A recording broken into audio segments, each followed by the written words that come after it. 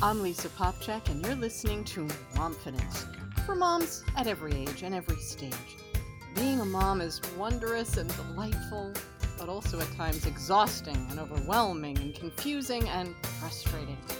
Momfidence is a place for moms to come for encouragement, comfort, some new tools, and the confidence boost you need to be the mom you want to be.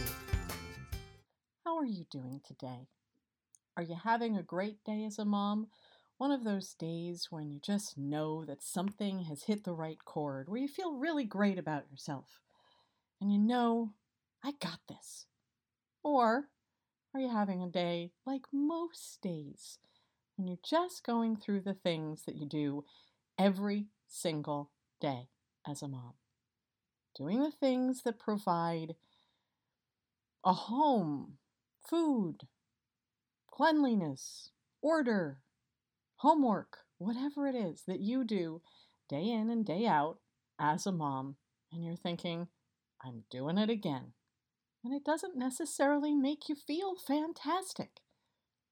Well, I want to remind you that what you do all day, every day, has a deep spiritual significance for both your child and for you. Each and every act of maternal care that we give is an act of faith, hope, and love. And through all those moments of love and service, we moms, aided by God's grace, express assent to some truth of God, acknowledging that we and our children are created in God's image, worthy of love and care. What we do as moms, moment by moment, it's not just tasks or chores or drudgery, but instead a deep cooperation with God in forming souls, our children's and our own, as we go through the spiritual discipline of doing those things day in and day out. Now, I know that sounds lofty, especially in a world where information is just a click away. Products can be delivered to our door the next day or sooner, depending on where you live, and that microwaves, honestly, just seem to take forever these days. Those repetitive acts of motherhood can often lead us to question their worth because they are done over and over and over so much time. They don't seem to have a huge payoff. In most areas of our lives, if somebody says to us, "What did you do today?" there's likely to be an answer that we go to that expresses some kind of accomplishment. It could be in any area of our lives. So something like, "Oh, I closed that deal I've been working on," or "I finished the plans for that fundraiser," or even "I finished editing a video for social media." Whatever the answer we go to, we often state what we accomplished. And then in the conversation, we receive some kind of feedback, and then the conversation continues, leaving us to feel like we justified our existence for a whole nother day. But when it comes to the things we do in our role as moms, it's harder to have that experience with someone else. If you ask a mom what she did today, she'll probably grasp for any other talking point before she would say something like, "Well, I held my baby for 5.5 hours straight because that's what he needed today." Or, "I spent the whole evening going over the 3 times tables with my child because he's really struggling with them." Or something like, "I listened to my teenager go on and on about her recent heartbreak because she really needed me to listen without distraction." As I say these things, and I even listen to my own voice as I present the two, saying something like, "I finished that video blog," or "I closed that deal," and the tone that I used with, "I held my baby for 5.5 hours straight," has a different tone. One kind of comes off as confident and bragging. The other, the mom task, comes off as a little bit apologetic because so often the world doesn't look at what moms do day in and day out and give it rousing approval. And so we get a little bit apologetic and sometimes a little deriding of ourselves in thinking about what we do all day as mothers. Well, whether we do that full time at home all the time, or whether we're doing it full time but also having to layer it with outside work, outside the home work. And so we really compartmentalize the maternal tasks we do as something not worth bragging about, something that isn't going to give us a good pat on the back from somebody else. Because there is no immediate conversational payoff, nor are we likely to get that look of approval from that person. We tend to continue to devalue all this hard work that we're doing and the commitment and perseverance that it takes to do it. And then we begin to devalue ourselves a little bit as well.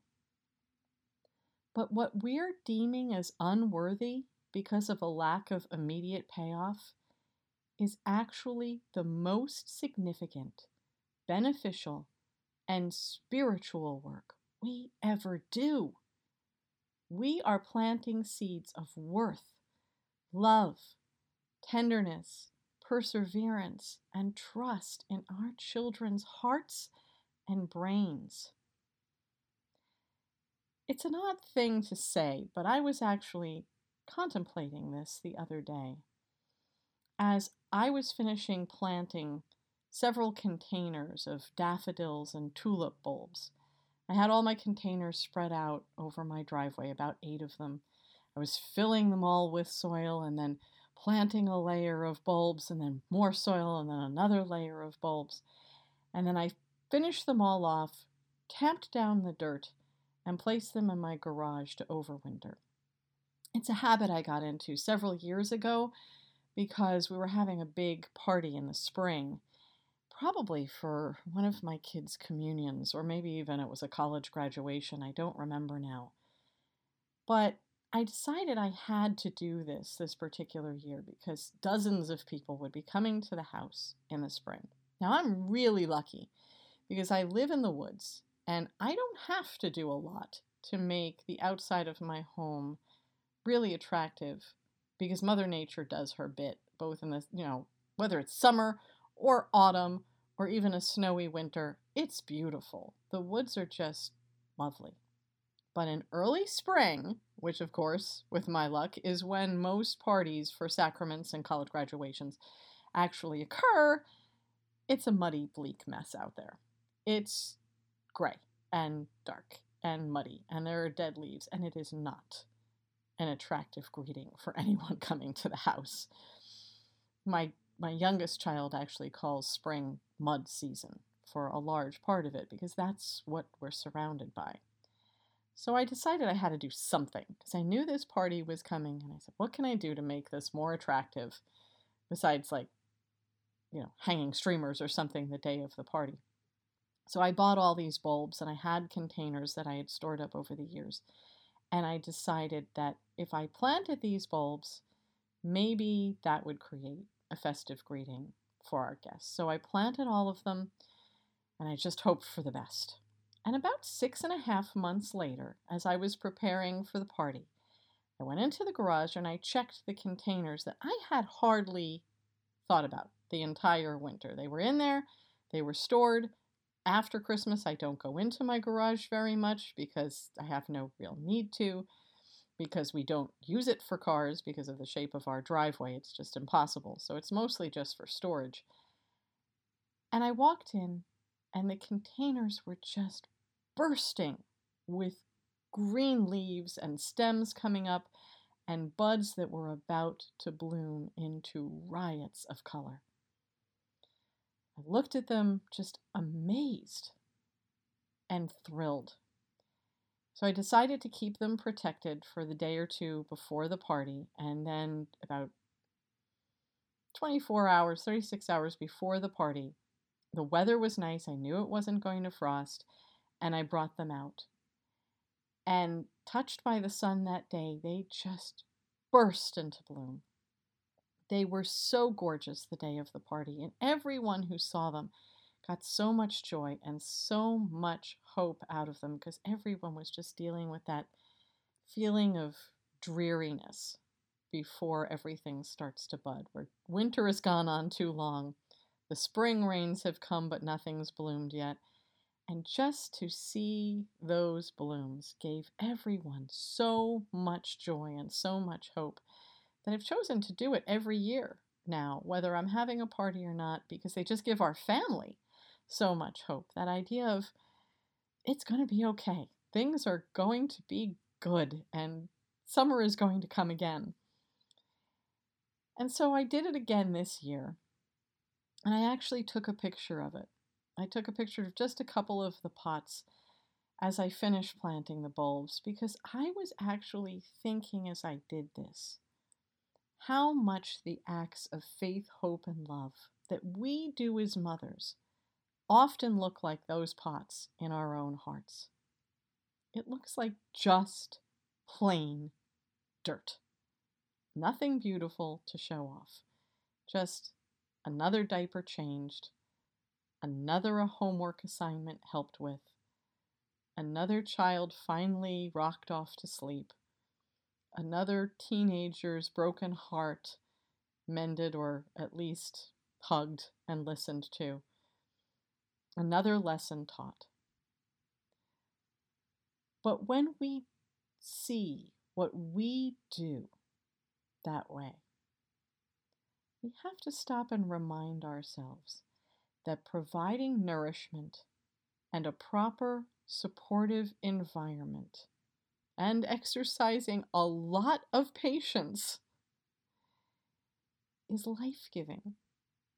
If it's life-giving to a bunch of tulip and daffodil bulbs, think how much more life-giving it is to the hearts, minds, and souls of the beautiful human beings that God has entrusted to us to raise.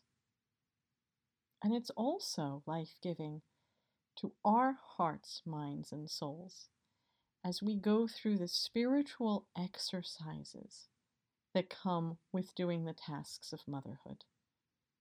These ideas of perseverance and looking for the good and the true and the beautiful in our children, and denying ourselves sometimes, and self-control in the midst of dealing with kids who aren't all that logical all the time or all that emotionally stable sometimes.